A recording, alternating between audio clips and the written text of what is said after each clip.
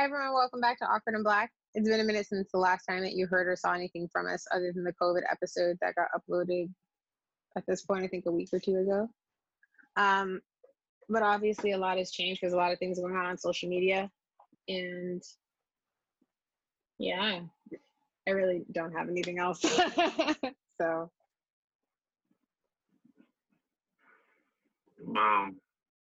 Yeah, a lot has changed.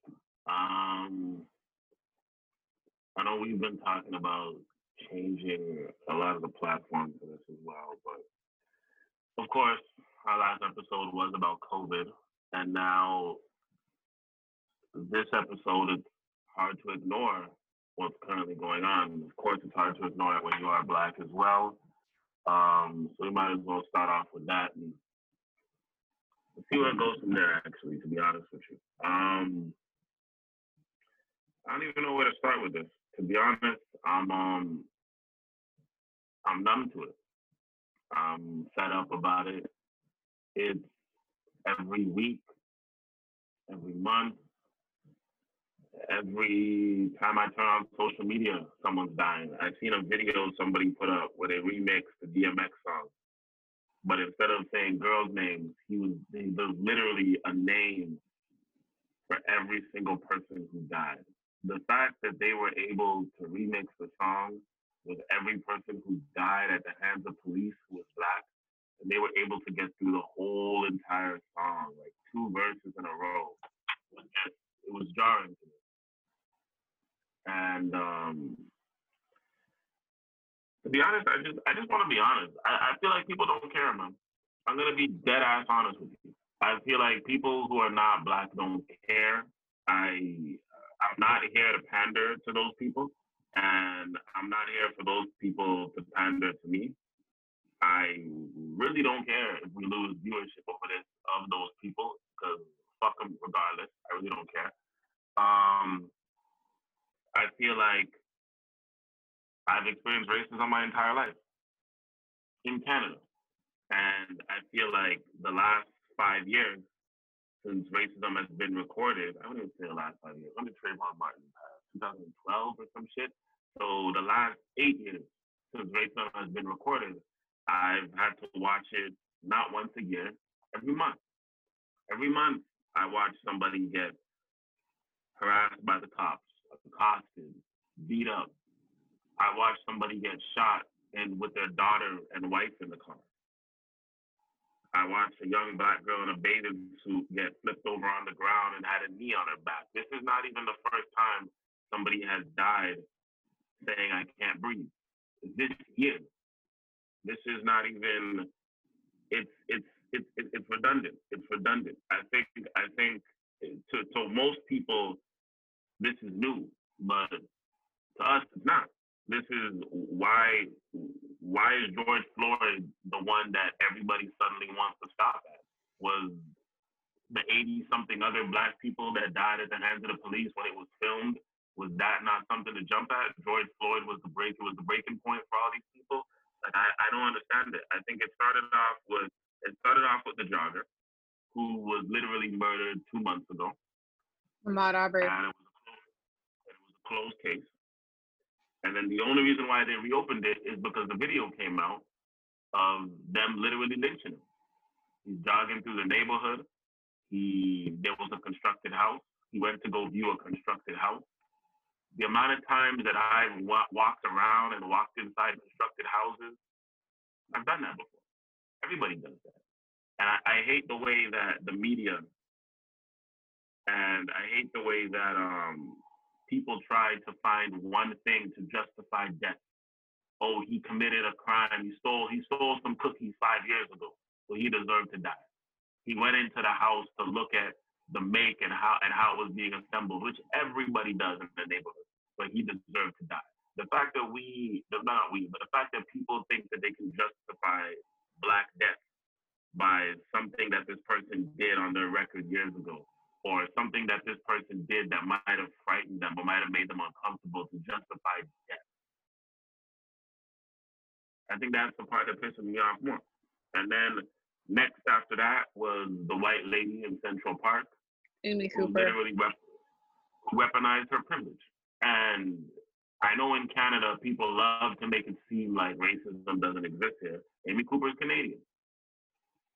And I know black people like to make it seem like they have to educate white people on racism. No, you don't.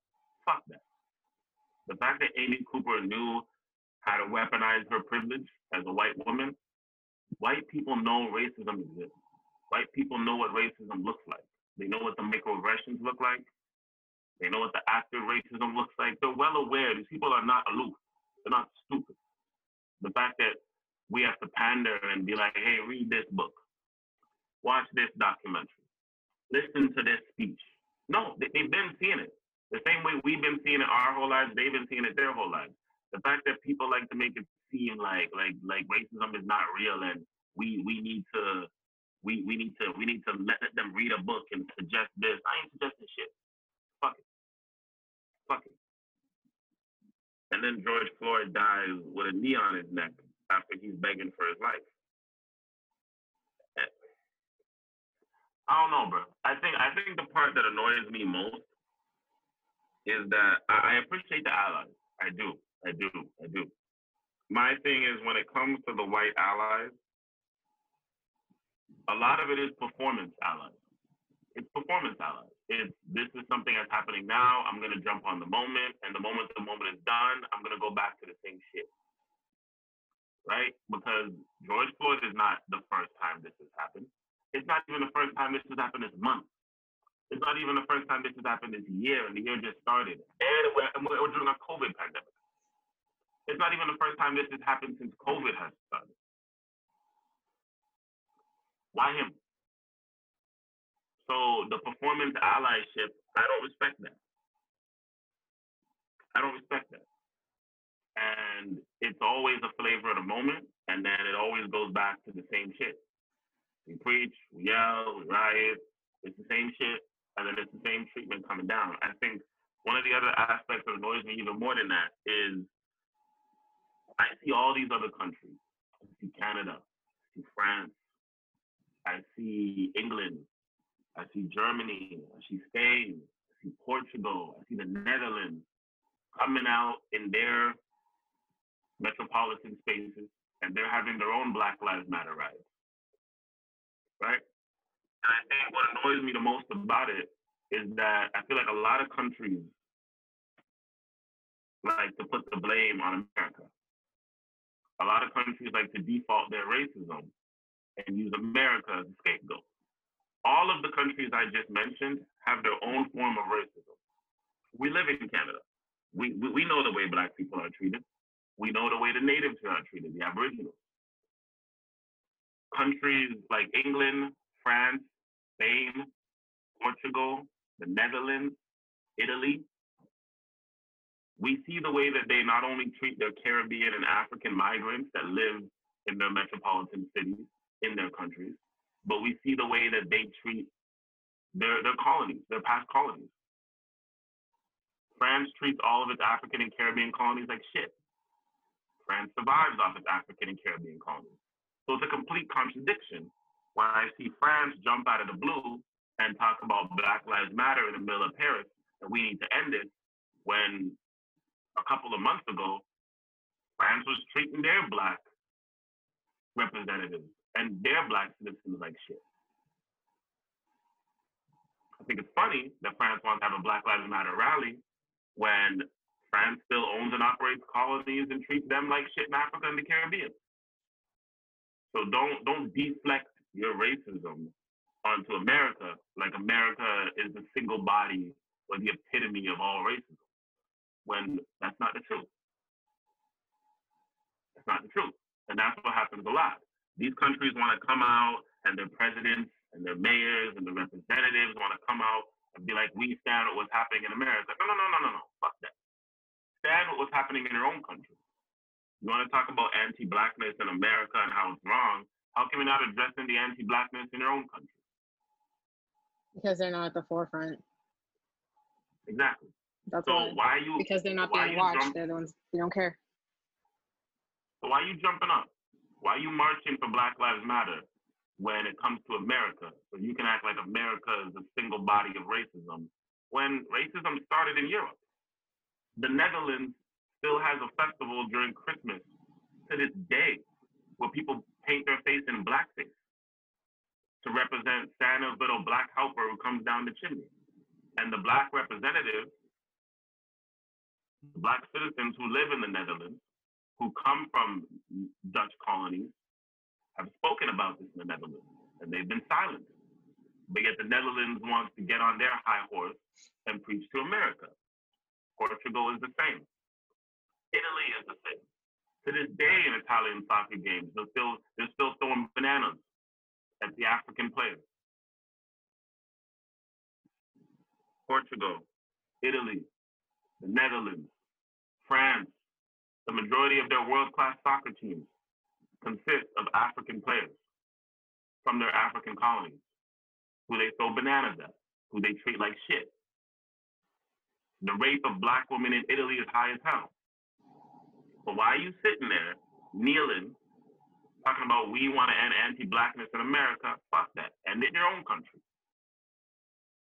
I think the hypocrisy of the bullshit that I see is what angers me even more.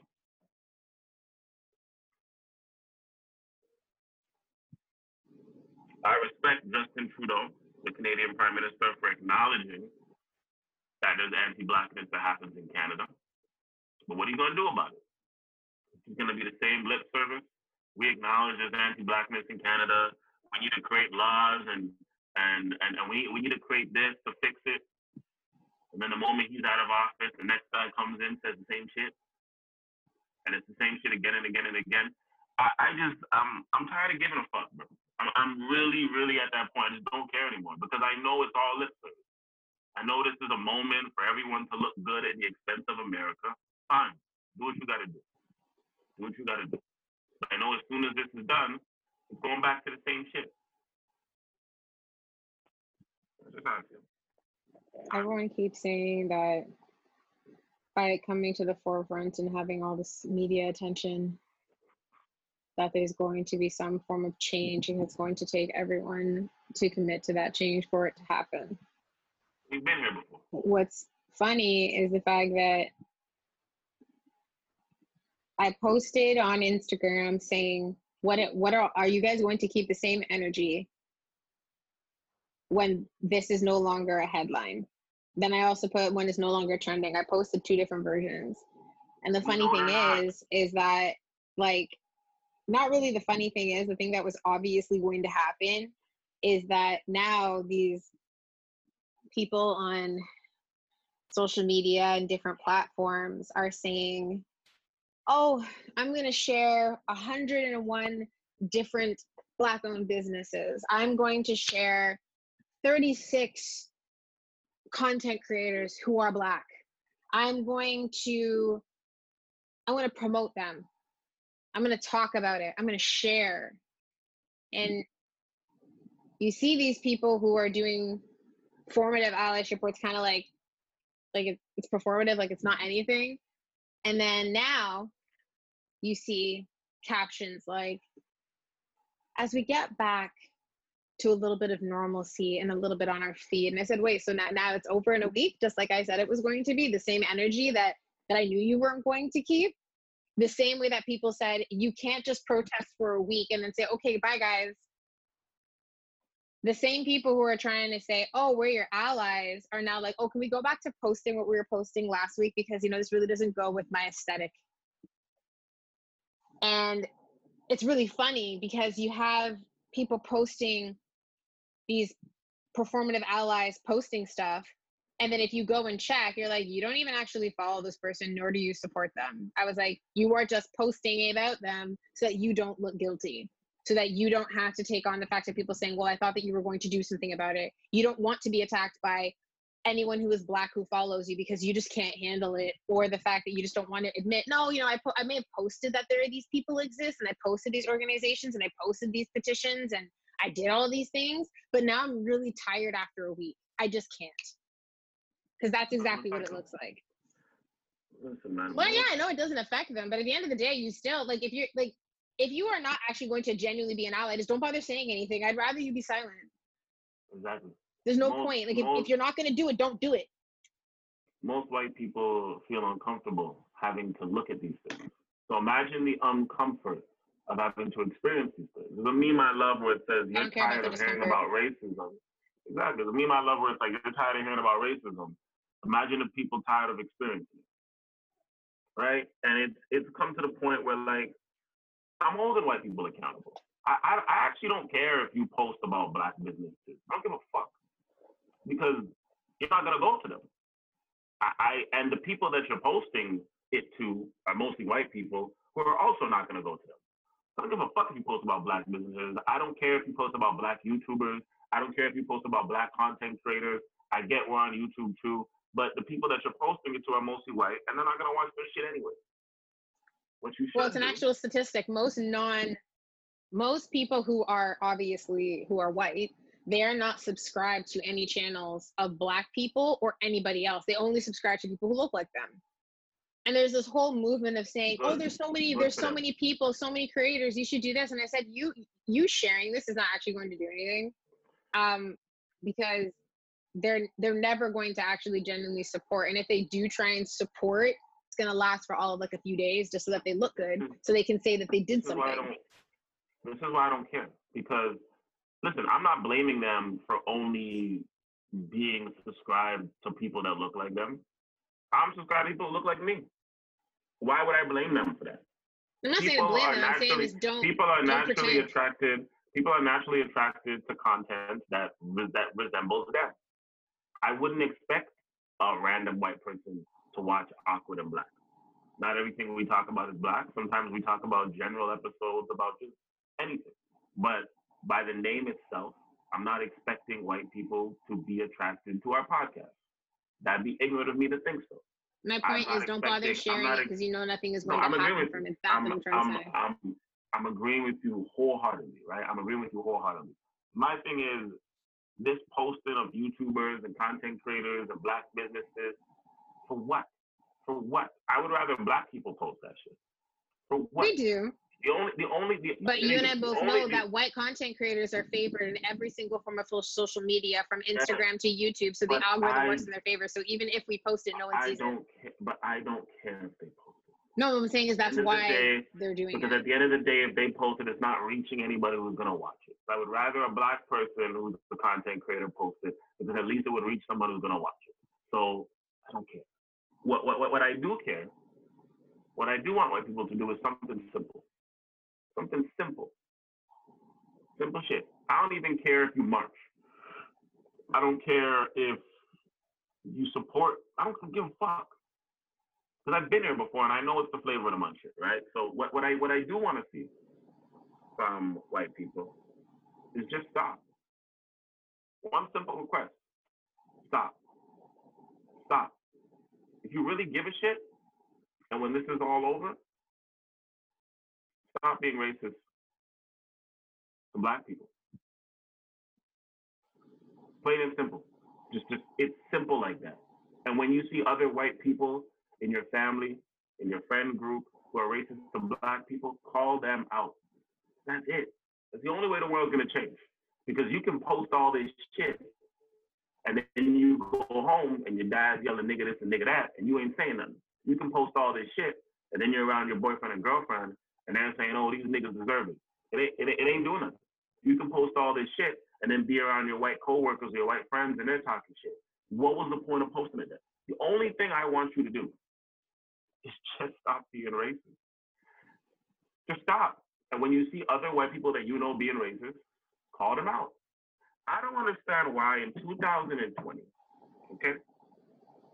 In 2020, you still have minorities and religious groups still talking about how white people discriminate against them, oppress them, treat them like shit. Why is that? Why is that? I understand that slavery and colonization started in the 1400s. I understand Europe was broke as shit after the Black Plague. I understand Europe went to go colonize the world because they needed to get money to bring themselves out of bullshit and open up the Renaissance. I understand the Roman Catholic Church allowed rape and all this bullshit to happen. They offered these people ships. They told them to go pillage and do what you want. No rules apply. I get all that. to get all that. I'm not even blaming y'all for that. That was your ancestors. But in 2020,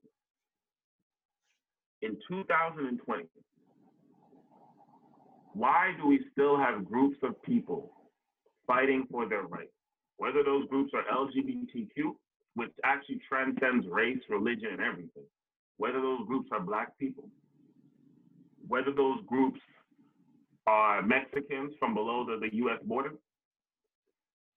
Whether those groups are Muslims, which also transcends race and culture.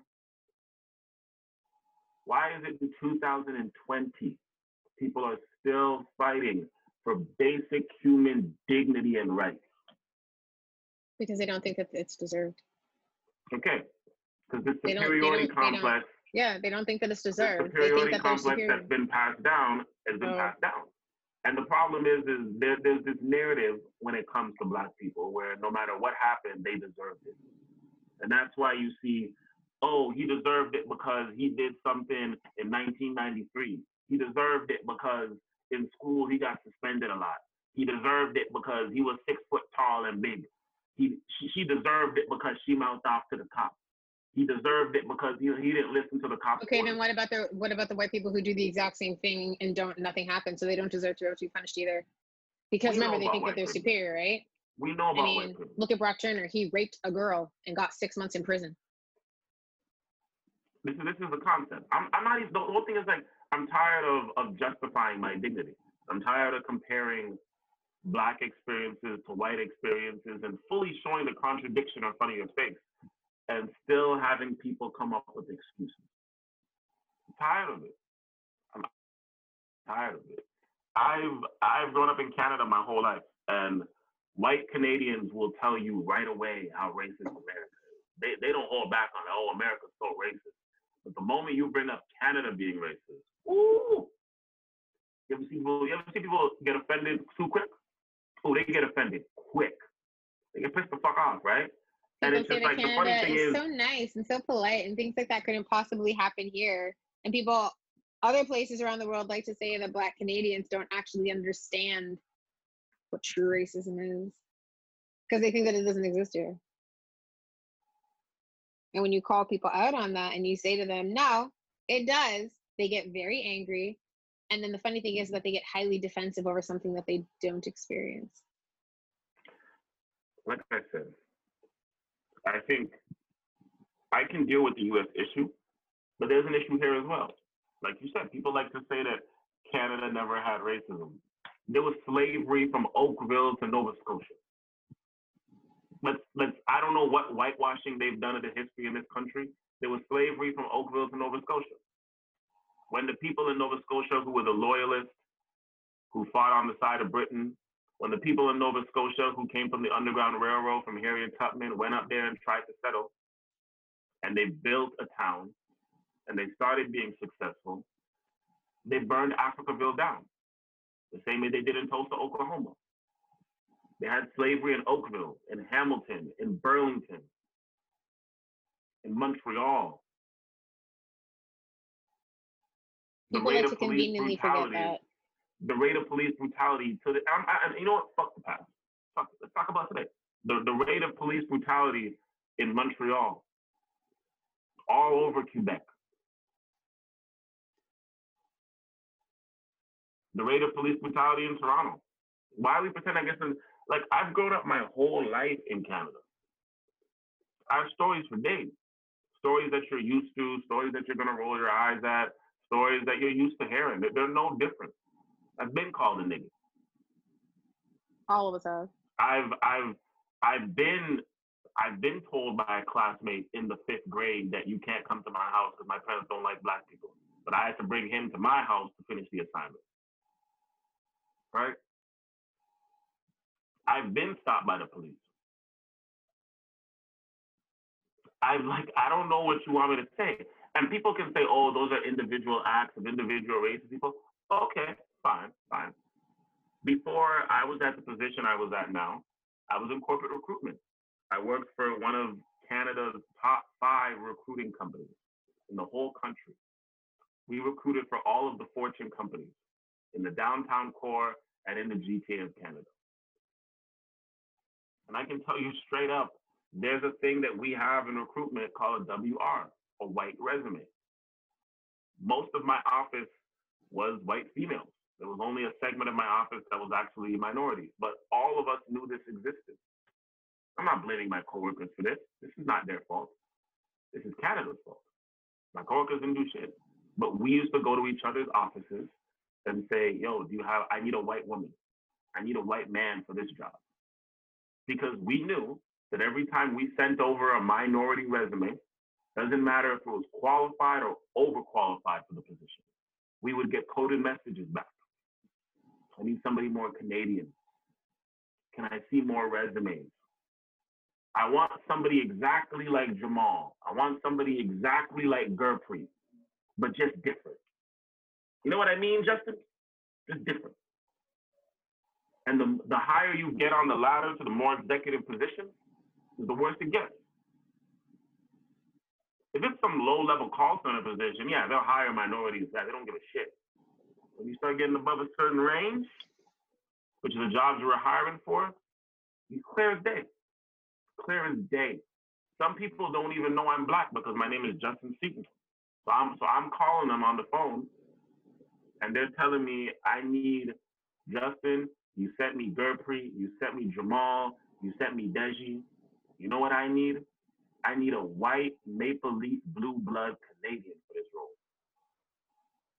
But you got to make commission. We know this exists, but we got to go. Every time we had a white resume in our portfolio, I'd save it in another box with all the white resumes. Because I knew when a position comes up that's paying over $100K, I got white resumes ready. And I'm going to get my commission. I'm going to get paid. You can't tell me Canada's not racist. Forget about the microaggressions and the individual fuckery. That's systematic. It's built into the country. Right? So when people like to turn around and pretend like Canada's not racist, fuck off. I think the one thing I hate is whenever you bring up racism to other Canadians, right? The one thing they always like to tell you is, oh, well, my grandfather came here. Well, my grandfather came here in World War I and World War II, and he had to deal with racism and discrimination, being Irish and being Portuguese and being Italian and being, okay, fine. I'm not taking that away. That's your family legacy. I respect that. I respect it wholeheartedly. And I think a lot of times, a lot of white Canadians don't realize that 40% of this country is foreign born. I'm not even talking about first generation like me and you. 40% of this country was born somewhere else. And now if you add in the people that their parents are born somewhere else and they're first generation, that's the majority of this country, okay? And I think a lot of times what a lot of white Canadians don't realize is even though your black friends grow up with you, live next to you, go to school with you, go to university and college with you, they're either immigrants or first generation. So as much as you're talking about your grandfather did this and your grandfather did this, and I respect that, realize that we are your grandfather. We're the only person in our family who's Canadian. So if you're talking about what your grandfather faced when he came to this country, I am your grandfather. I'm your grandfather. I'm your grandmother. I'm your great-grandfather. I'm your great-great-grandfather. So the same shit your grandfather faced, sadly, Canadian society hasn't changed because I'm facing it right now. And luckily, your grandfather was white. So all he had to do was change his Jewish name, or change his Italian name, or change his Irish name, and he was fine, right? Can't change this. So next time you want to fix your mouth to say something, remember your Italian or your Portuguese or your European grandfather that went through shit. And know that your black friend, your black coworker, the black people you went to school with, they're either immigrants or first generation. They are your grandfather. So the same sympathy and empathy you want to tell us when you're speaking about your grandparents or what they went through, have that same sympathy and empathy on this side too. Because it's the same shit.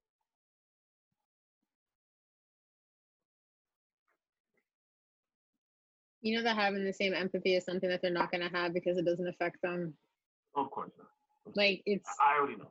you I can. already know. This is I'm not not falling that disagreeing with you. I know I'm not disagreeing with you. I'm just saying that at the end of the day, they're gonna look at you and be like, "Well, yeah, but I'm not going through that now." Oh, no, Like oh, my grandfather worked hard. Yeah, like my grandfather worked What the really fuck you think hard, and I'm now doing? I reap the benefit of it. It doesn't affect me anymore. I'm not living like that. So why should I care that you have something like that? Why should I care about you? Like why? No, Because no, it's facts. That's facts. to them it's like no, I care about myself. I care about my well-being, what's going to happen to me. And when I see these things portrayed on the news, it's because these people deserved it. They did something Yeah, wrong. there's always some justification that they deserved it. They should have they should have listened to the cop when he told him to stop walking. You shouldn't have looked at him in the side of your eye. There are excuses for every single occurrence, and no one who is white will ever learn, will never understand. They will never care. And then always the default is either, oh, they deserved it, or it's, you know what, how about you teach me? You know how tired I am of hearing, oh, if you would just explain it to me. I'm not explaining anything to you anymore. I'm not talking about it anymore. I don't want to. I shouldn't have to. Like, I'm not doing this. If you want to learn, if you want to unlearn the way that you think and the way that you've grown up, do it your damn self, because you have to want for that to happen. If taking the effort for me to try and say something to you does what? Absolutely nothing.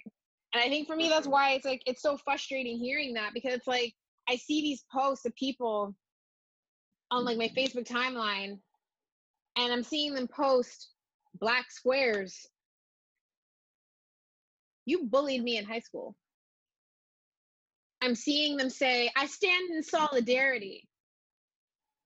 But I saw you pick on the other black kids that we went to school with and treat us like dirt and make us feel like we should be thankful. I've seen you try and get us expelled because you're actually the one who did something wrong to us. And because we decided to stand up and defend ourselves, we became an imminent threat. But you want to say that you're standing in solidarity and that you're learning and you're doing these things. Since when? Since when? And now you're like, oh, Brittany, you know, I wanted to check and see how you were doing. Bitch, you haven't talked to me in 20 years. I have never seen you do anything remotely for anything but yourself and your people who look like you. You've never spoken you want to me. Say to me, not DM me.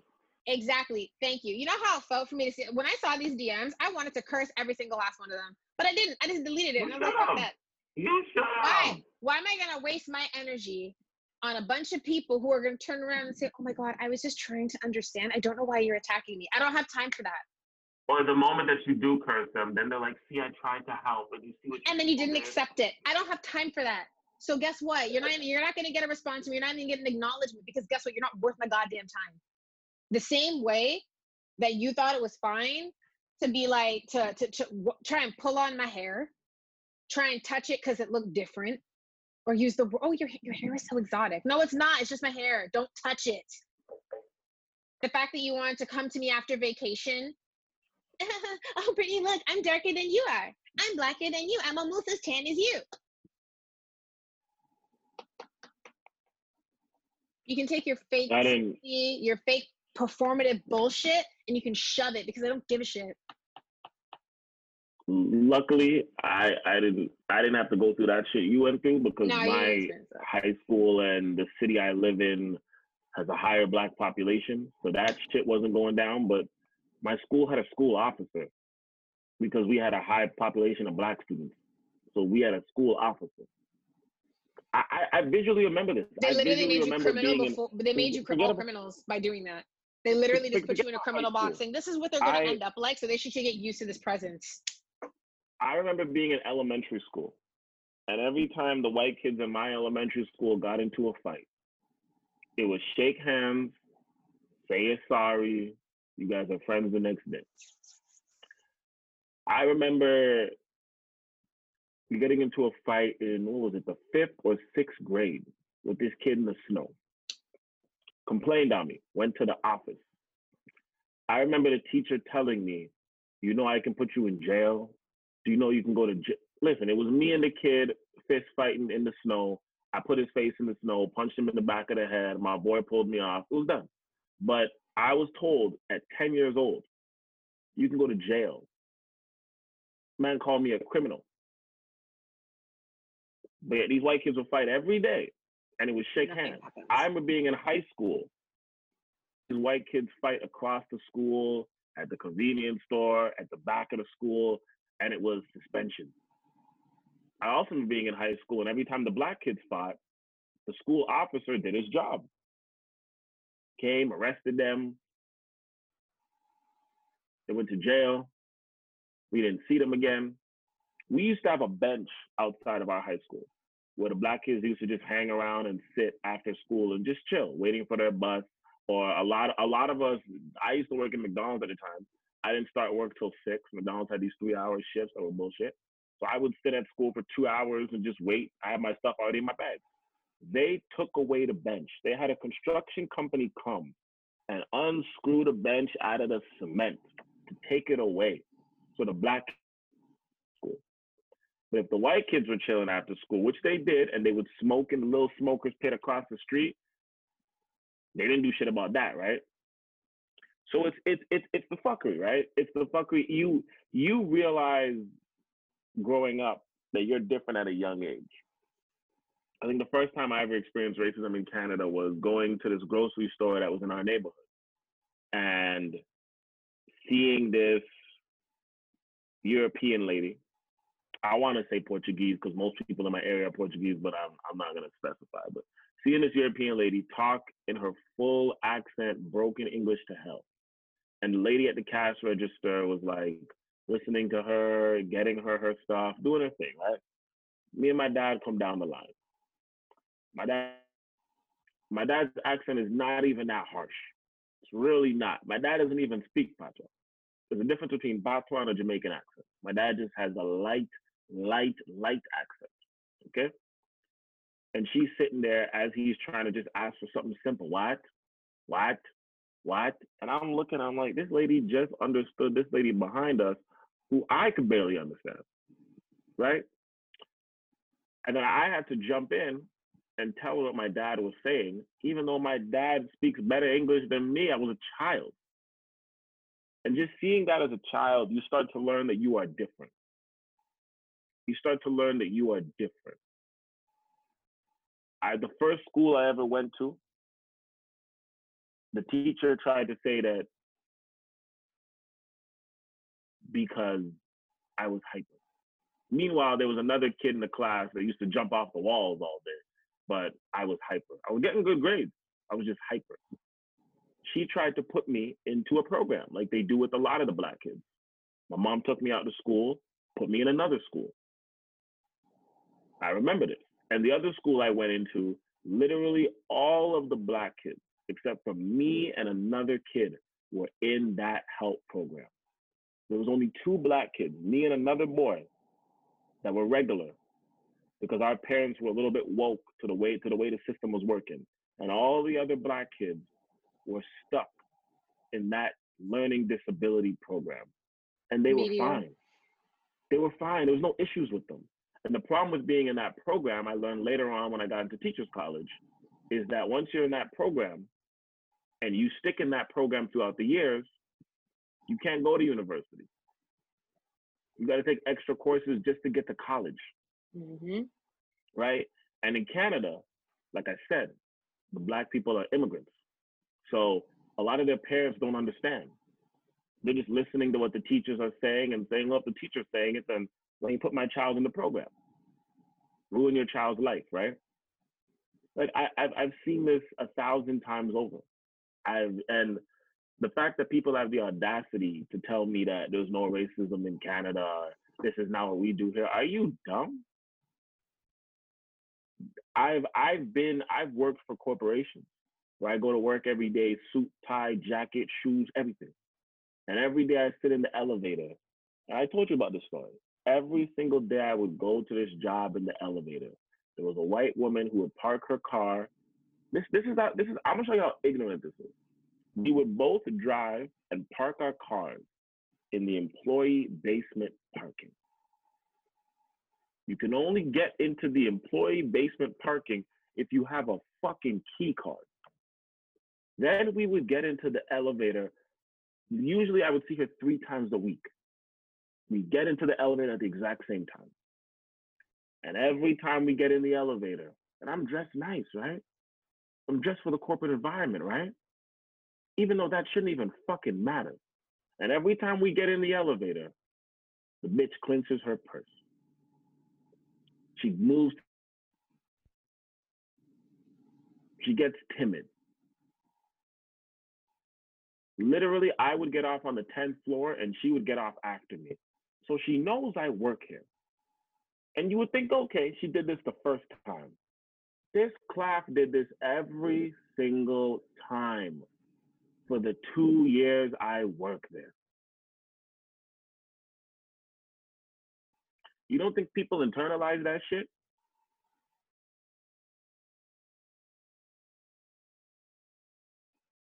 They don't think that they're committing any harm at all. And to be honest, I think what makes me even more mad is not even so much the mentality of white Canadians, because frankly, I expect that.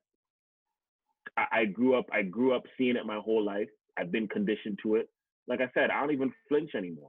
I'm numb to it. I actually expect it. I have a few white friends that are not like this. I have a few white friends that are actual allies. I have a few white friends who actually give a shit and it's not performance, but that's a few, right? But I expect that. But the thing that makes me more mad is the Black Canadians who care more about their white coworkers, their white friends, sometimes their white partners in relationships. They care more about their feelings than they do their actual dignity. And I've seen this. I've gone through my social media and I see Black people that I went to college with in Oakville who grew up in literally a complete white city. They might have been the only Black person similar to the way you grew up. And I've seen these people,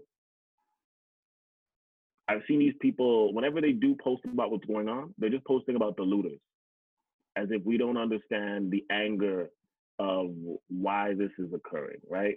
Or whenever they do post what's going on, they post Candace Owens interviews, where Candace Owens becomes the token Black person, which every white person can say, look, she agrees. She agrees. Post anything, they make it note to post on their social media, hey guys, I don't agree with the rioting. I don't agree with the rioting. They go out of their way to let their white friends, white coworkers, anybody white on their Facebook know that they're on their side. And I sit there and I'm like, I know Black people are not one monolith. I know we don't all have to think the same way. So I'm not saying that. And I'm not going to take away their Blackness either. You can be Black and be ignorant. There's tons of Black ignorant people. I see them on the streets every day, shooting and killing each other, ignorant as shit, right? So no different, right? I'm not saying we have to be one monolith. But I see a lot of Black people who care more about the feelings of white people, who care more about what white people think than they care about their own dignity. These Black people are well aware of racism, because it doesn't matter if you grew up in a Black neighborhood or a white neighborhood in Canada, you've experienced some sort of racism. A lot of people that grew up in white neighborhoods have never experienced what I should call the active part of racism.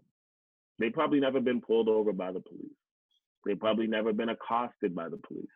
They probably never had to deal with these things, because if you have all white friends, sometimes you take on your white friend's privilege, where someone's not going to disrespect you at the chance that they may offend the white person beside you. To become your Whether buffer. that's your girlfriend, to become your buffer, right? So you may not have experienced racism like that, but you've experienced your Blackness being questioned. You've experienced you being compared to stereotypes. You've experienced when your white friends are not around and how other white people treat you in that city. You've experienced racism, right?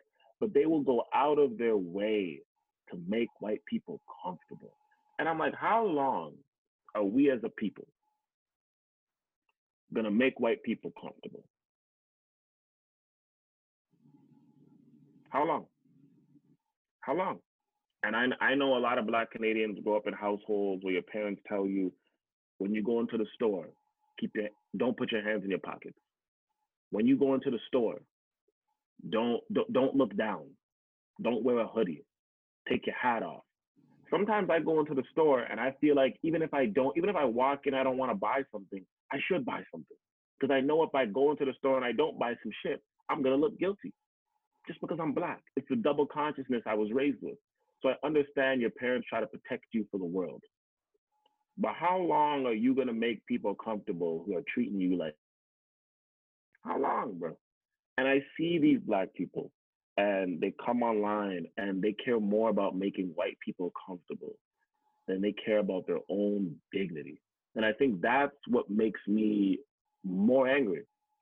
At my workplace I work at now, I work at a software company in Toronto. The software company in Toronto, they decided to, I can't even say decided, let me keep it real. A lot of the Black people at my workplace got together and called them out, asked them, how come you guys are not putting anything up to say that you agree with what's happening? Now, my company is based in Canada, but they're all over the States as well, right? And we called them out. The reason why we called them out is because my company goes out of its way to be overtly liberal. My company has supported the fires in Australia and Brazil. They support LGBTQ rights. My company supports every freaking thing that happens. And they stand by that. It's like their motto, right? They have a whole section in the company that consists of people from different departments who work on doing these things. So when we realized that they weren't saying shit about this, we called them out. Then when we called them out, they decided to put out a blast. Not a blast that they let us read, but just a blast. You know, they felt like it wasn't important to let the Black coworkers look at the shit. Of course, you just talk for your Black coworkers, right? So they put the shit out. As soon as they put it out, an ex-employee, he was a minority, he was not Black, he responded to it and called out the CEO, saying that when he worked here, he experienced racial discrimination. It went into a whole Twitter war. Following after that, every Thursday, we have a company-wide meeting where we talk about the changes in the company. This Thursday coming, my job wants to dedicate the whole hour of that meeting to the Black employees. So the Black employees got together and we decided to discuss what we wanted to talk about. People want to share their experiences of having racism in the workplace in Canada, but specifically in the workplace to make a point, even if it's not at this current job, right? Which I'm fine with sharing my experiences. What I'm not fine with is being pandered to after I share my experiences, seeing the performance allieness after I share my experiences. And I'm not here to answer white people's questions about racism because, as I said, we need to stop acting like white people do not understand racism. We just watched a Canadian woman weaponize her privilege of a man who was a bird watcher who just asked her to leash her dog. And I'm tired of people being like, he was a Harvard graduate. So what, if he wasn't a Harvard graduate and he was in the park and asked her to leash her dog, then they wouldn't get the same response? I'm tired of Black people having to be intellectually adequate with degrees or having to have a great financial executive position to get respect when they call out racism. So if he wasn't a Harvard degree and if he didn't have a Harvard degree and he wasn't a bird watcher, then the whole situation might have looked different, right? And it goes back to my thing of like, we always use these excuses to justify Black death. So to justify Black worthiness in society, right? So because he's a Harvard graduate, everybody can be like, okay, yeah, he's fine. Yeah, he was right to do that, right? But we watched a woman weaponize her privilege. We've watched plenty of people weaponize their privilege to the point we have a name for it. We call them Karen.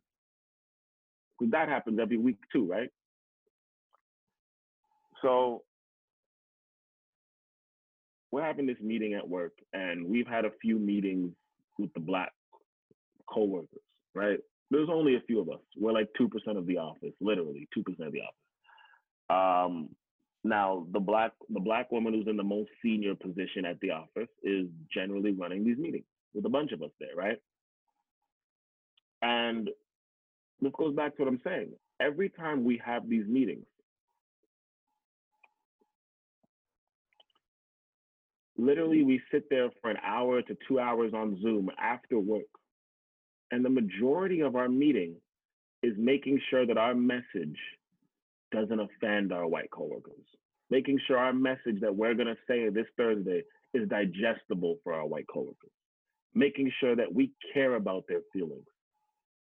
And one of the coworkers that's my boy that works there said the best thing. He's just like, why are we making sure that this is digestible for our white coworkers? We're the ones who are dealing with this. We're the ones who should be uncomfortable. We're the ones who are being inconvenienced. But now we're sitting here worrying about our white coworkers, and it goes back to what I said. Even in times like this, we are still making sure that everything is digestible and okay, and we don't want to offend white people. Fuck that.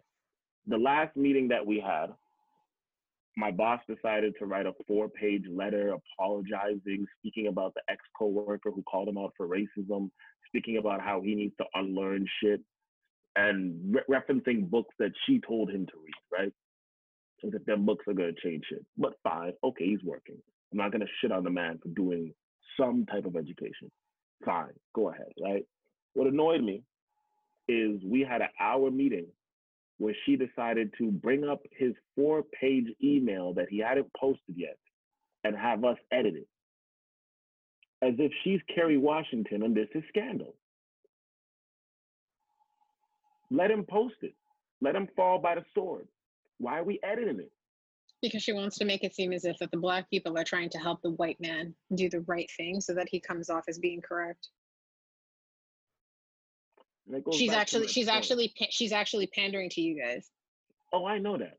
And we called her out on it. I called her out right then and there during the meeting, and she didn't like it, but fuck it. And it goes back to my point. Even in times of uncomfort for us, we are still trying to make white people comfortable.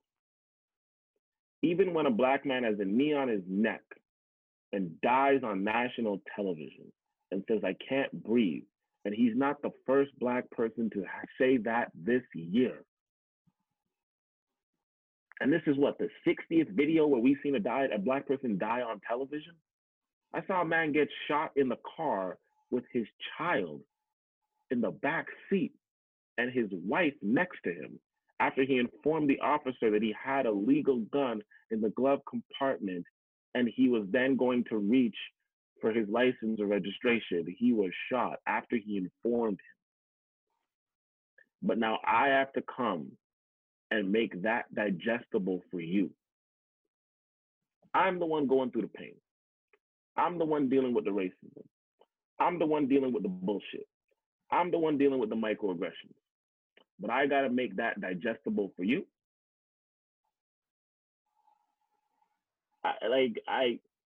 Listen, I can't tell you the amount of businesses and organizations that I've worked for in Toronto post university graduation.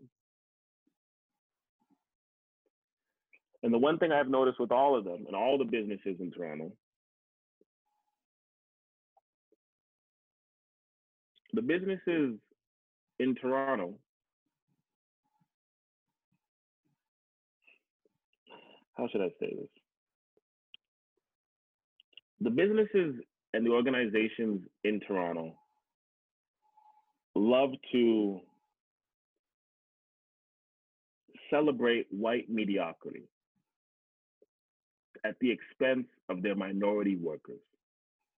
I can't tell you the amount of businesses that I have been hired, the amount of positions I've worked at, where they say that you need a degree and this many years of experience. And all of the minorities in the position have a degree. And when I go to my white coworkers, they don't have a degree, they don't have the experience, Shit, they don't even know anybody in the company. They just randomly applied. But because a white face came to the door, they just hired them.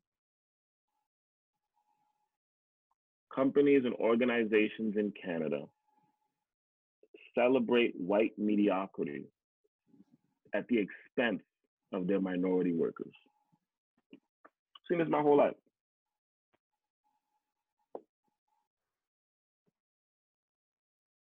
My headphone was about to die, so I gotta switch one in. They don't care about the fact of any type of expense because they reward white people who have less of everything. I've seen that a million times. I've seen it more than once. I've seen people who I tell them where I went to school and what I did in my experience, and they're like, "Oh, I only finished high school, and I actually have been working at, I don't know, some name of retailer, just insert name of some store, and I applied for this job, and then you and I are making the same amount of money, even though I have like 10 years on you for experience wise." And then you have other people who also, not only is it the fact of rewarding them, it's also the fact that sometimes they pay them more than you, even though you deserve the money and they don't.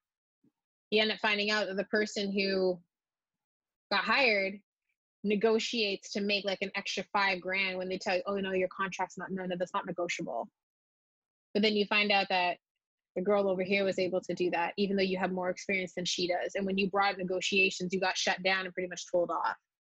Or when a girl who hasn't done half the work that you have, or guy, and they end up getting a bigger raise than you, even though you've done more work, invested more time, and done more. They don't give a shit. Yeah, I used to work at a debt collecting company / law firm, and me and an older Black woman, we started a whole department within the company. And they ended up, 3 months after we started the department, ended up hiring a white coworker to literally do the bitch work, filing the papers. Okay. I was training him on the job.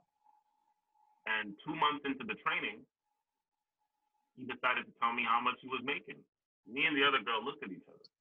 Not only was he making more than me, who was training him, but he was making more than her, who was the department head. Me and this guy had exactly the same resume. We actually were going to university for the exact same job. With the exact same degree. I had a little more jobs than him, so I had a little more experience. And he wasn't making $1,000 more than me. He was making $5,000 more than me and $3,000 more than her. And when my review came up and I went to go ask for a higher pay, they told me no. And then I came straight out and said, "I'm training somebody who makes more money than me." And they said, "If you don't like it, you can leave." This is Canada. This is not the United States. This is Canada, right?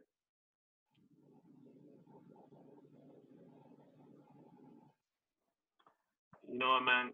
Like, we can talk about this all day. It's not going to change anything. It's not going to change shit. Because the stories are all the same. Well, not all the same, but the stories are similar.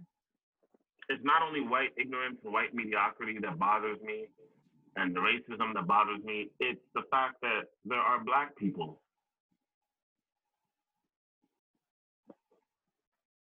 who just pander to it. And I get it to a certain degree.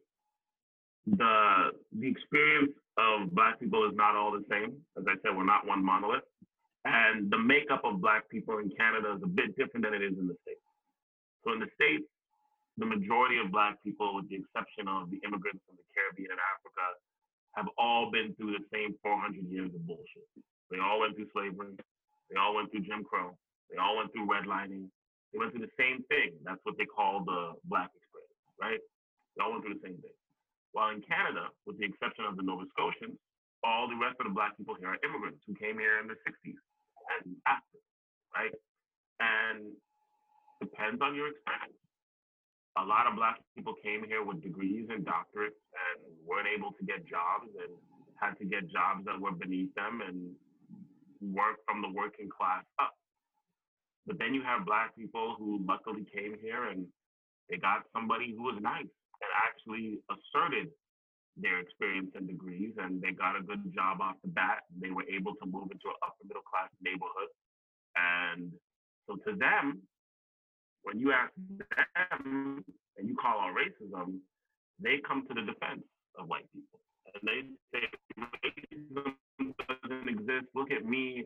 I came to this country and I worked hard and look at this, right?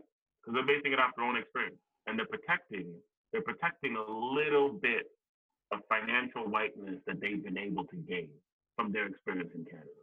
And that means more to them than the dignity of themselves and their own people. So they protect that. They come out and they speak against everything. Like, racism doesn't exist. These black people are lying. I had a great experience in Canada. Look at me. Okay. You had a great experience in Canada. I'm not denying that. That still doesn't mean that majority of people who look like you haven't. That still doesn't mean that there aren't issues. But that's what they say, right? So, and sometimes those are the black people who will turn around and literally come to the defense of white people, like it's mammy.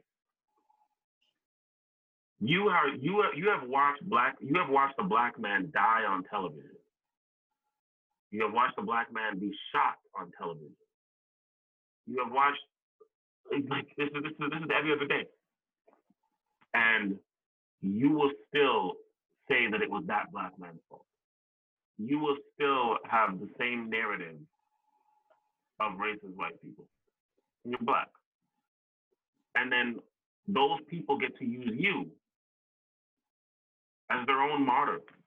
They're not dead, but they literally use you as a token against everybody else.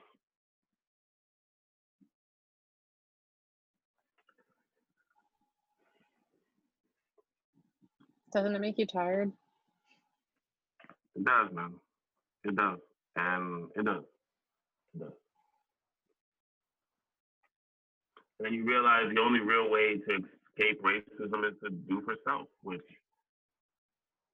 most of us have been doing, right? There's a lot of black entrepreneurship in Canada, from law firms to dentist offices to walk-in clinics to cultural Caribbean and African grocery stores and restaurants to things that are generally in the Caribbean and African community, like hair stores, but even outside of those things, like I said, dentistry, law firms, doctors' offices, therapists that have their own businesses, accountants.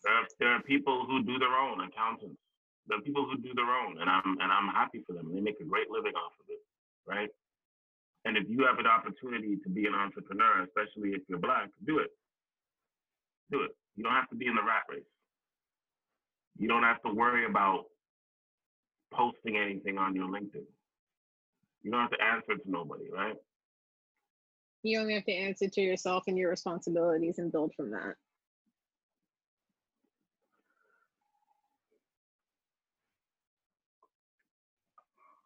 Sad to say, but I know this is not going to go anywhere. I know that.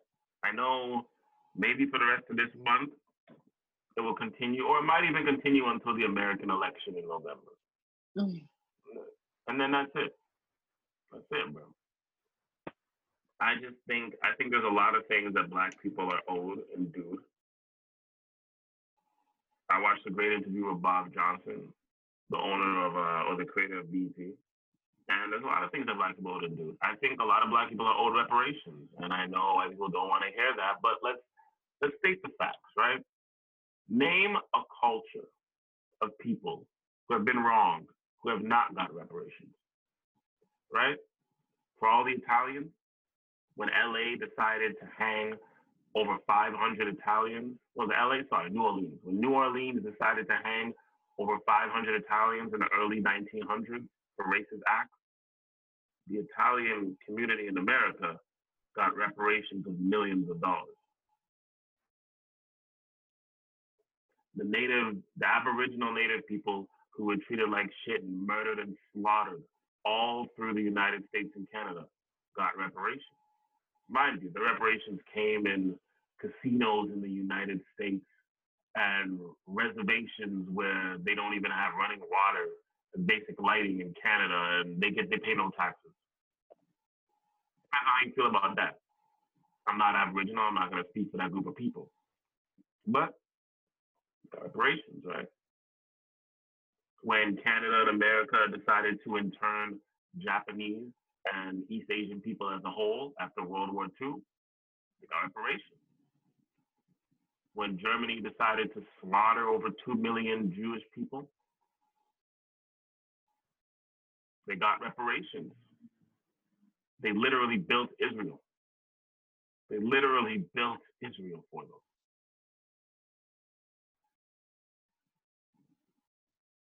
That's just a few people. Everybody who's been wronged has got reparations. When the U.S. decided to inject hundreds of black farmers into Zika with syphilis, they didn't get reparations. 20-something years later, Bill Clinton just gave an apology. Oh, it was wrong. Inject them with syphilis periodically and watch as the disease literally rots their testicles, takes away their ability to walk. And they got an apology 30 years later from the sitting president at that time, right? Black Americans who have built America. The reason why so many white Americans are rich to this day and so many corporations are rich to this day,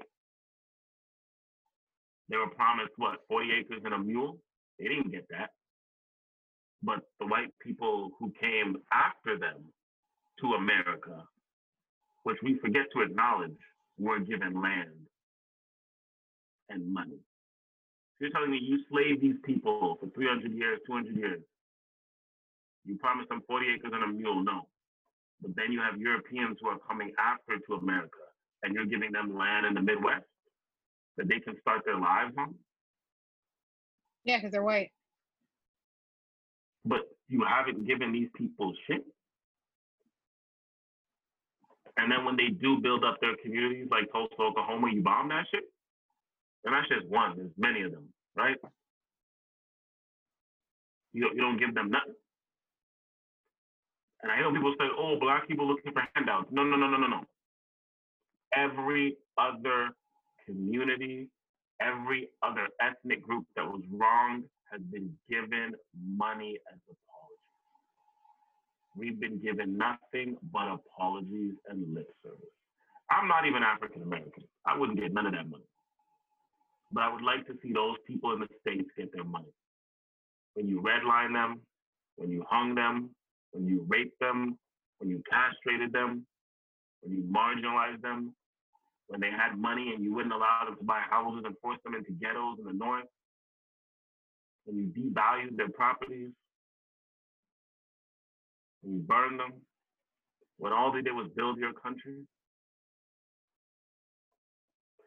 I wish Americans were as apologetic towards black people as black Americans are apologetic towards them. When Dylan Roof ran up in the church and murdered people, and the first thing these black Americans did was apologize. They don't get reparations. Nova Scotians, they don't get reparations. My people are Caribbean. I'm waiting for England, France, the Netherlands, Spain. Where's my reparations? If you go to these European countries, they have vaults full of gold. Gold doesn't exist in Europe. Where do you think they got it from? Who do you think built Europe back up? How do you think the Renaissance happened? Where do you think all that money came from to build Europe? It came from Africa. And it came from transporting Africans to the Caribbean and digging for gold over there. Europe is rich to this day. When you walk through Europe and see all the tapestry and mausoleums and churches and all the bullshit. Where do you think the money came to build that shit? Europe is rich to this day because of the transatlantic slave trade and the colonizing and separation of Africa. Where's the reparations, right? When Hitler was slaughtering 2 million Jews, Leopold was slaughtering 30 million Congolese. Where's the reparations? Y'all give reparations to everybody else you've wronged. This is not a black person saying they want money. This is a black person demanding their right. Where's the reparations? To this day, there's old Francophone countries and French colonies in Africa and the Caribbean who still give money to France. Places that the Queen used to own is now just places where go to enjoy their vacation and have the Queen's old subjects just serve them. That's what happens in Jamaica, Trinidad, Guyana, Barbados. That's what happens, right? That's what you go there for, right? To be served by old French colonies, old English colonies, sorry. And you love the fact that they can speak the language so well, like you taught them, right? Took everything out the land and left this land for them with nothing left in it, right?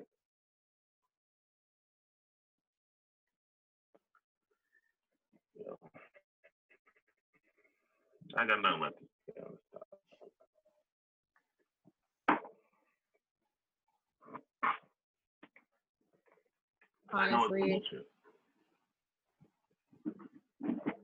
Honestly, I don't think that anything is actually going to change, regardless of how many times there are marches, regardless of how many times people say things or bring things to the attention, regardless of how many Black people die.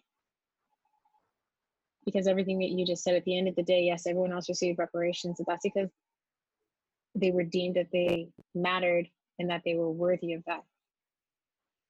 Black people are not even given the common decency to be even treated as a damn human. So if you don't value them, you're not going to give anything to them. If you don't see them that way, you're not going to do anything for them. Nothing is going to happen because the media has twisted the narrative so far that the common thought process is whatever happens to Black people was deserved. And the sad thing is there are Black people who internalize this image. There are Black people out here, if they see a white woman or a white man being killed by the police, they're like, oh my God, there's gotta be justice. But when they see a Black man or a Black woman being killed by the police, the first thing is, what do they do? What do they do? We built up this narrative for so long that Black death by the hands of the police or white authority is justified at all times. At all times. We built up the narrative for so long. The fact that when you see it, your first thing is, what did they do? We built it up, right? Listen, man, I think the worst part about it is I know that if I ever have children, I'm gonna have to give them the same talk I was given. You're Black, you gotta work twice as hard. You have to be twice as good just to get half the shit. Don't put your hands in your pockets. Don't put your head down. Don't walk around at night.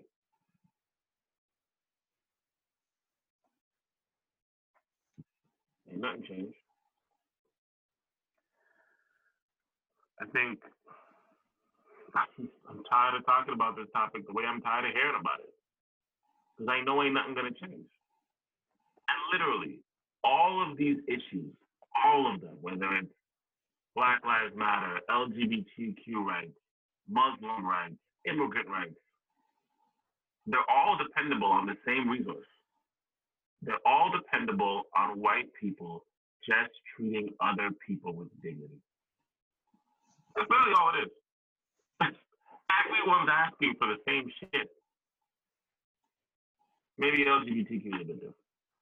But everyone's asking for the same shit. For white people to just treat them with dignity. And they've been marching and preaching and asking for years, decades. Why is that so hard? People always say, oh, but when the old white men die. No, they've already educated a new generation on ignorance. So when they die, there's going to be a new generation that's just as ignorant. Racism is taught. It's not. It's inherited. It's taught. Right?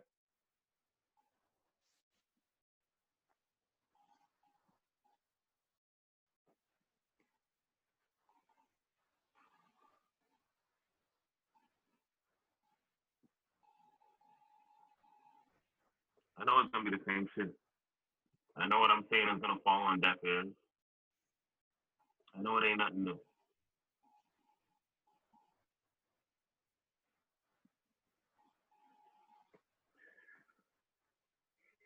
Listen, man. White people are the minority in this world. They may own the banks, but they are the minority in this world. They may own the resources, they may own the armies. Eventually, the levee's gonna break. The levee's gonna break, bro. You can't keep treating the world like shit. You see it already. You're going over to countries in the Middle East and you're bombing their people, reorganizing their governments, murdering thousands of people, all so they can appeal to what you want them to do. And then you create ISIS. And then you create Taliban. And you wonder why these things happen. I'm not justifying ISIS or Taliban. I'm just creating a viewpoint. Right? People are already getting tired of the shit. When the Queen was doing this and running basically the whole entire world, people didn't have the resources. A lot of people weren't connected outside of their cities in a 4-block radius. People are connected. People getting tired of the shit. Even white people are getting tired of racism. Even white people are getting tired of racism. That's how fucked up it is, right? Well, people can only take so much until they rise up and they take it by force.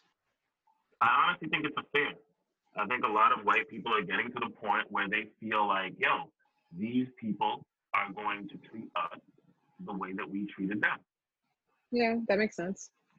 If we let these people run free, they're going to do to us exactly what we did to them. It's manifest destiny, right? I don't think that's going to happen. I doubt it. It doesn't change the fear that they have because they think that it's possible. Fear says a lot. Yeah, the fact that you have that fear says a lot.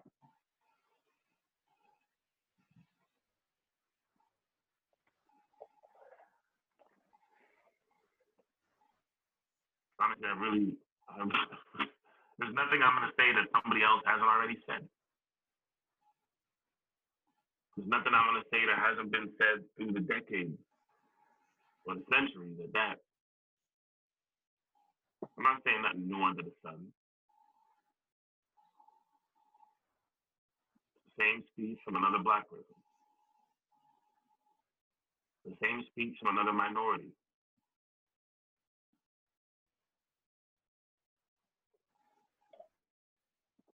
There's got to be something else that happened that's happy that we can talk about. There has to be something. We'll have to wait and see if that happens. I'm saying there has to be something right now that we can talk about that's outside of this.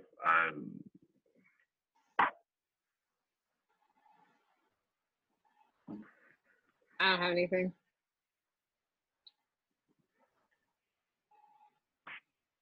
I'll honestly say, following after COVID, I've been working at home for the past 2-3 months now since March. It's boring as shit. I wake up out my bed, curl over, turn on my laptop and start working. It's boring as fuck, but it's the new way. I think a lot of people are going to start working remotely coming forward. I think that's going to be the new way people are going to start working remotely. I think jobs are going to structure themselves to that. I think a lot of different applications are going to structure themselves to that. I think Zoom has made a killing. I think Netflix has made a killing. I think Crave, I think Hulu, I think Every single Amazon streaming app has Prime has made a benefited from killing. this. I think Amazon as a whole, as a company, has made a killing. Yep. And I think following after this, the world is going to change. Let's talk about COVID. The world is already changing. Get out this shit. The world is already changing, and that's just really. going to continue to happen. I mean, I think it was the other day that it was on the news that I think it was at Shopify that said that they're going to have all of their workers like permanently work remotely. They're not coming into an office. So obviously Shopify is huge because everyone uses it. But they released a statement saying that all the workers are indefinitely going to be working from home right now. And you have the structures of companies that are saying that they're going to be able to minimize how much like actual workspace they use, because now there's this whole thing of people used to say, oh no, you can't work from home, and now corporations are finding ways to make it work. So now they're not going to need like 17 floors of a building to house all their employees, because maybe half of them are going to be working from home, so there's no reason to have all that space. Companies are changing their dynamics of what's happening because they're realizing that you don't actually need to physically be there. Even if it's to come to the office once a week, you don't like it. A lot of things are happening, and then you have all these other attributes of people popping up with their own companies of what they're creating that's online based, remotely, all these different things.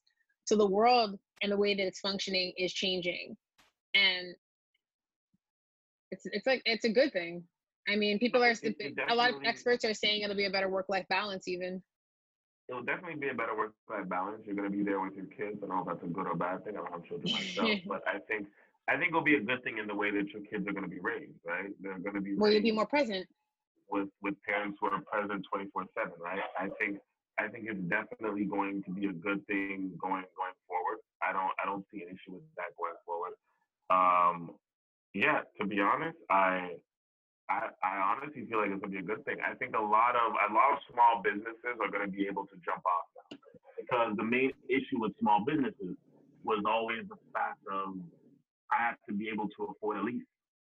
Yeah. I'll be able to rent a spot. You can now start a business with no storefront. You can now have a corporation with no headquarters. That cost of having a storefront or headquarters for a corporation is done. You could literally have a Fortune 300, 400 company where you literally have a little office for just the admin staff and everybody else is remotely, right? The hiring spectrum has now opened up. You no longer have to only result to hire people who are in your area. I've been a part of the hiring game. A lot of times you need somebody to do a specific skill, but nobody in your city has that skill. You can now hire somebody from a different country or a different region of the country or a different region of your own country to work for you to do this. Have them work remotely, check in. You no longer have to worry about the fact of I can't find a programmer that has these skills that lives in my city. How am I going to do this? You know what I mean? You can hire somebody from a whole different country to get that done for you. So I think just having that expand is huge. Yeah, I definitely think the world's going to change, man. I think it's going to change in a good way in terms of families and people being able to raise their kids and people being closer to their kids, and you're with your kids every day. I think it's going to bring back that family dynamic. I think it's going to change in a way of work-life balance, like you said. I think it's going to be negative in a way of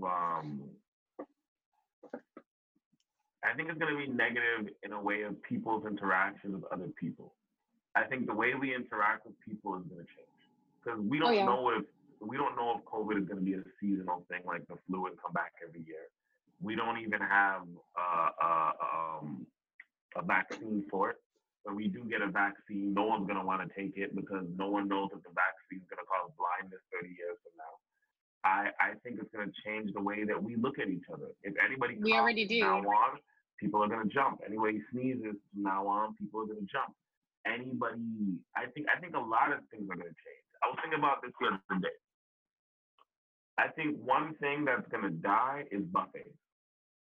Being dead ass with you. I know it's jokes, but like people are No, not I going can to see want to that. go to That's a lot of buffets anymore people. because in buffets you got people breathing literally over food. Yeah, I think fast food restaurants are still going to be the same. I think fine dining is still going to be the same, but I think just at less capacity.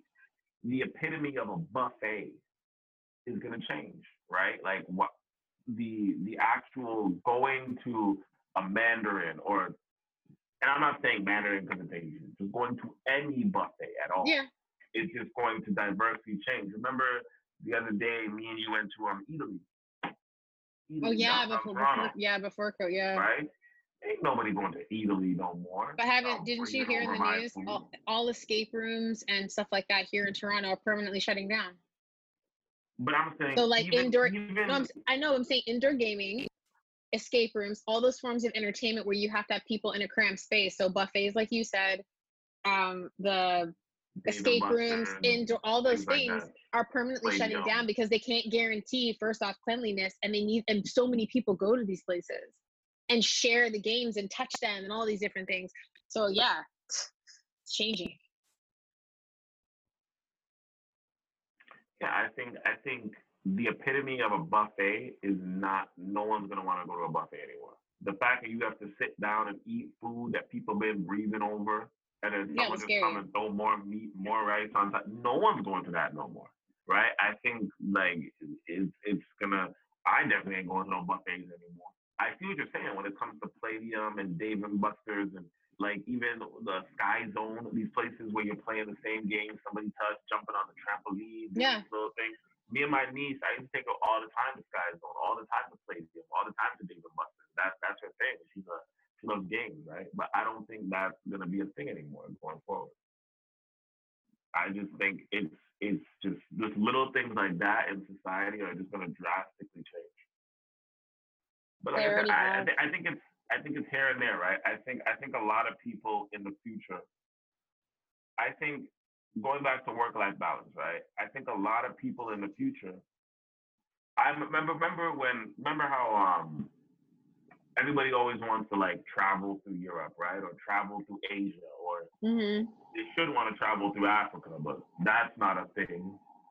I'm not going to jump into that, but whatever. People like to travel through continents, right? Mhm. Whether it's Europe, Asia, North America, basically, right? People haven't got equipped to traveling through South America and Africa just yet, right? But it's fine. It's gonna come. What I'm saying is, I think to do that in the past, you always needed to have a large sum of money. You needed to be of a certain economic wealth and have a large sum of money that you can literally take 6 months off your rent or 6 months off your life and just travel and come back and know that everything's gonna be okay. You have to be a certain economic level to do that, right? I think people have tried to backpack through it, but then there's complications with that, right? There's women being kidnapped in hospitals. If you watch, what's that movie with Liam Neeson? Taken. Watch Right. Taken, right? Or there's people being ripped off because they're getting paid under the table. Anyone can pay you anything they want to, right? So you have to deal with the harassment of that. I think going forward, if everyone's working remotely, right? I think a lot of kids coming out of university in the next 5 years, like 2025 graduates, their whole thing is going to be like, yo, let me get a job. I can work remotely. I can travel through all of Europe. I just got to make sure I'm on the clock, 9 to 5, whatever the time zone is of where my job is set. And after that, I can go to the beach. I can go travel. I can go snorkel. I can go on excursions. I can enjoy life. It's going to give, I think before, being able to see the world was something that only the rich could do. The rich or the most adventurous. The rich could do it because they had the financial backing to fuck off a year of their life and do it. And the most adventurous could do it because they're okay staying in hospitals and living by the day, right?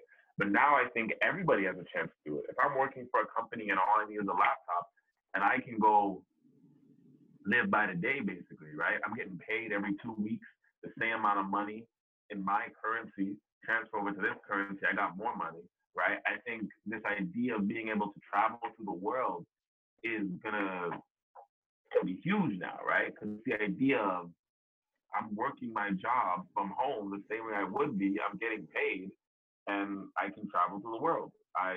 Why not, right? I think that's Hmm. gonna be a huge thing going forward, right? So there's good things that are gonna come out of this. To be honest, a lot of good things coming out of this. I think a lot of companies, their hiring perspective is gonna be, it's gonna go way beyond just people in their city, Yeah. right? It's going to be like, I can now hire anybody across the world.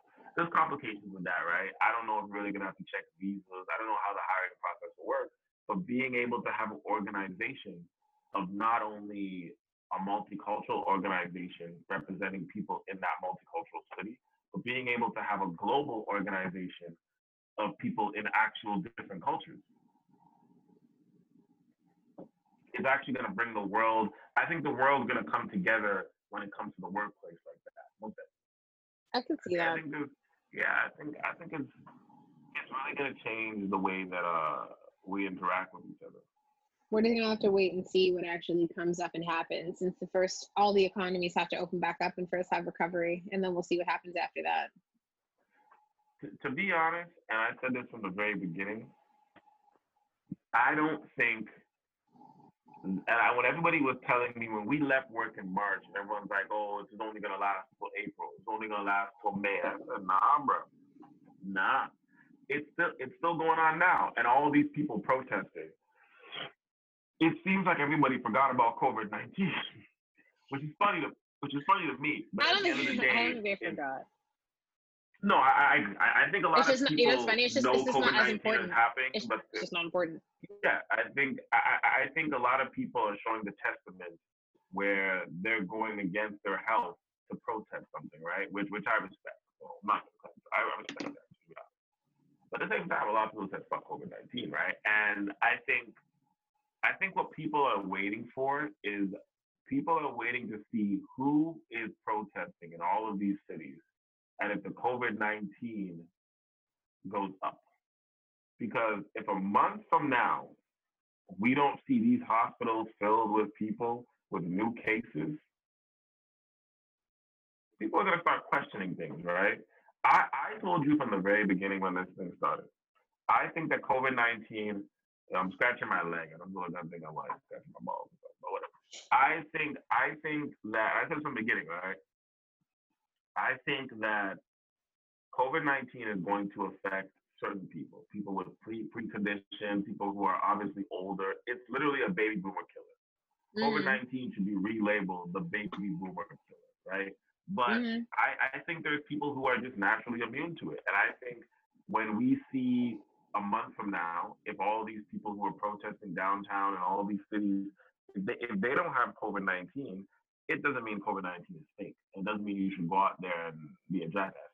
It kind of just means that what I've been saying from the beginning, COVID-19 is only going to affect certain people. I literally believe that there are people who can walk outside with no mask, touch something, rub their eyes, mouth, and face, and not catch nothing. And I think there's another person who's going to do that, and they're going to die. So I think it's the same thing as the Spanish flu, right? The Spanish flu, people went back inside, came back outside, died, and then the people got immune to it. It's literally, it's Well, there were two waves of the Spanish flu. There was the first initial wave. Then they thought it had died down, and then it came back, and then it lasted all the way to like 1920 something. So it lasted for like another year. So there was like the initial phase.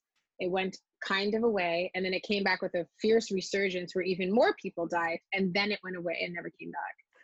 Yeah, and it went away because people built up an immune system to it. So what I'm saying is like this COVID-19 thing is the same thing as Darwinism. It's survival of the fittest, right? And I think that certain people's bodies are just immune to it, and these people are going to survive COVID-19. And if your body is not immune to it, then you're just going to die. Or you could just get severely ill and recover, and just your body just had an issue later on. Yes. What I'm saying is like I'm not a religious person, but I believe that if you want to use God, you can use God. But I believe that this is just a way of the earth just cleansing itself of a few humans. Sometimes the earth just got to do a cleanse, man. Well, that's what pandemics are. Yeah, and they happen every how many years? That's what I'm saying. They're just saying, yo, we're gonna cleanse ourselves of a few humans. We're just gonna let a few humans just die off so we can restart. You know what I mean? And Mhm. it's that's basically what I think what it is. So I think that certain people are just gonna go outside and not catch it. Some people are, and we're just gonna cleanse ourselves and we're gonna start fresh, right? I think the majority of people who are gonna die are gonna be baby boomers. So that whole the greatest generation, this is how they're gonna go out. To be honest, I'm not even having jokes about that. I'm just being honest. The greatest generation, this is it. My parents are baby boomers. I definitely ain't making jokes, but it just is what it is, right? And I think sadly the TikTok generation is gonna survive. So like, you get to go with the bad, right? But I think that's honestly what it is. I think that it's wiping out who it needs to wipe out. It's survival of the fittest, and the people that are surviving are the people whose body has adapted to it, and that's literally what is going to be going forward. That's just what I believe. That's just I what can I see your believe. I point. think it's going to come and go, but I can also see the theories about it as it's going to be a seasonal thing and it's going to come every year, and that would suck. If this comes Or it every could go year, away and come back in a decade. everybody. Yeah, yeah, yeah. But imagine this came seasonally. Imagine every season, every year, this comes, kills off a bunch of people, and then the rest of us. Imagine every Reindeer. single year. Imagine every single year this happens. We have to stay at home. We have to Most of the not go population will be nowhere. dead. Every single year. That's why I keep saying that like remote work and all of these things remotely is gonna become a thing because I think that eventually skip the dishes, Uber Eats, what's the other one? Skip the DoorDash. I think a lot of these companies are gonna start making money too. Well, they already are making money, but I think these companies are gonna start moving up. They're gonna get to the level of the Googles and the Amazons eventually, right? It was very smart. But I think even the way that we absorb TV, like I think being able to film a TV show or movie is definitely going to be the challenge going forward. But I think the way that we absorb TV, this is going to be it. I've been saying some time that movie theaters are not going to exist anymore, and I think going forward, when a movie comes out, it's not going to come on movie theaters. A movie is going to come out, and Netflix or Crave or Hulu, whoever is going to buy the rights, and they're all going to air it on the same day.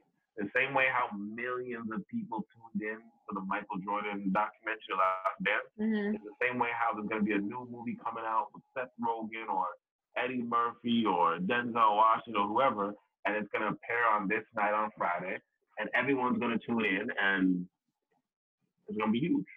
And I think that's how it's going to be. And everyone's going to be like, oh my God, did you tune in to Netflix to see the new movie? Netflix has been doing that with their original stuff. But I think going forward, like obviously Netflix and Disney do that because they can have original content. But I think going forward, that's how like the movie industry is going to be. Like Paramount and Fox and all these movie companies are going to have to get used to that. Like it's no longer going to be theaters. They're literally going to have to make money off the streets the way the artists is it. It'll be interesting to see. But yeah, I'm waiting to see what happens with COVID going forward. But other than that, yeah, man, it's just it's another day, it's another week. I get to see how this meeting on Thursday is gonna go. They're basically letting us get to have a 2-hour meeting, and we get to say our piece without the threat of being fired. I can't wait. I told everybody I'm going to be as real as possible. Because if I get to say what I want to say without the threat of being fired, then I'm going to be as honest as I possibly can if that's the case. Because It's the best thing for the for you first to time do I can say because you what I can't want let to, them. yeah, for the first time I can say what I want to say without being canned. All right, I'm gonna say what I gotta say then. But yeah, man. Other than that, life is the same. There really ain't nothing new, to be honest. It's same shit every day. I'm about to leave here and go cook some food for the rest of the week, meal prep, even though I'm working from home. This way, during my lunches, I can just grab the meal and heat it up and eat it. And I'm probably gonna watch a movie before I go to bed on Netflix. That's really what life I've come to now. That's every At least you single get to day. stay home. I don't get to stay home. Yeah, I feel free. You might catch COVID. Feel free. Thanks. So, but you might catch it and be immune to it. Or I could die. So thank you for wishing that on me. It's awesome. I'm not wishing it on you. Well, you can die. It's true. But this is what life has become now. To be honest, sadly. Yeah, man. I don't really got nothing left to say. I think I said it all in the first 40 minutes or an hour, however long that was in the beginning. But I don't really got nothing left to say. It is what it is. I know things are not going to change. Depending on what happens next week, I might talk about this next week. I might not. I might give it 5 minutes, to be honest, just if there's any updates. I know that the protest did help the cop be arrested. The fact that all this had to happen for the cop to be arrested, all of the cops involved, all this had to happen. It's not just them being arrested, it's also about getting the cop to get the charge increased, because originally he was being charged with third-degree murder, which was practically nothing. I agree. But the fact that all this had to happen to hold the cop accountable shows how extensive white privilege is. All of these people in every state in America, in multiple countries across the world, had to come together literally just to make sure that this cop was held accountable on the correct charge, as you just stated. Shows how heavy white privilege is. Different day, same shit, man. I got nothing left to say. All right. That's what I just said. Well, you guys can let us know what you guys think of this episode in the comments, because we're on YouTube, and then we're also obviously through the podcast. Leave our podcast a review. We'd like to hear about it. And maybe in the next episode, we'll get a follow-up on what happens at his meeting. Yeah, definitely gonna follow up. I can't wait. I can't wait. I'm gonna say what I gotta say. I know my boy is gonna say what he's gotta say. I know the main black executive that got us all together, she's probably gonna pander her ass to hell. That's not the part that matters. It matters is you getting to say what you have to say and see and finding out what happens after. No, everything matters. Everything matters. I already know what's gonna happen. The black people who are gonna be very boisterous are gonna say what they have to say. People are gonna pretend to care. They're gonna pander to us at work in the email, and then it's gonna go back to normal. And the black executive who's running the meeting is going to pander to everybody white at work. Oh, I know. I'm just saying that what's important is that you get to say what you have to say. That's what I was talking about. No, I agree with you. I just know it's not going to do nothing. I think what I hate is the fact that she's narrating it. So what I don't want is after every black person speaks, she comes on after and softens up their message for the white audience. So, for instance, I give my speech, and then she comes on after, and she's like, guys, that was so great what Justin said. What Justin was trying to talk about. No, bitch. I just said what I was talking. Don't pray on it for them. I just said it. They heard me say it. You don't have to massage it into them, right? But I know that's what's gonna happen, to be honest. But I'll give you guys an update next week on exactly how that meeting went. That probably will be the majority of what I got to say in the podcast next week, to be honest. But I'll let you guys know the step by step of what exactly happened.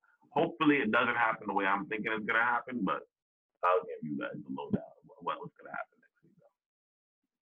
But that's it. All right, we'll see you in the next one.